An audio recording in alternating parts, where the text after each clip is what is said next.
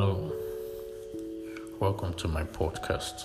My name is Kelvin, and we'll be talking a little bit about relationships and basically the major part of this discussion I would want us to talk about is knowing that you're going to be able to resolve conflicts in a relationship with your partner.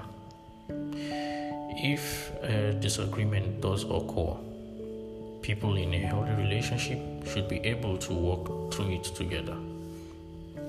Resolving conflicts can be a sign of your commitment to the relationship.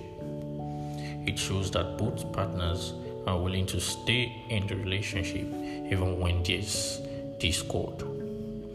Resolving conflicts well is also a sign that you have a good communication and mutual respect. A 2019 study found that married couples who were able to problem solve together were more likely to be satisfied with their relationship.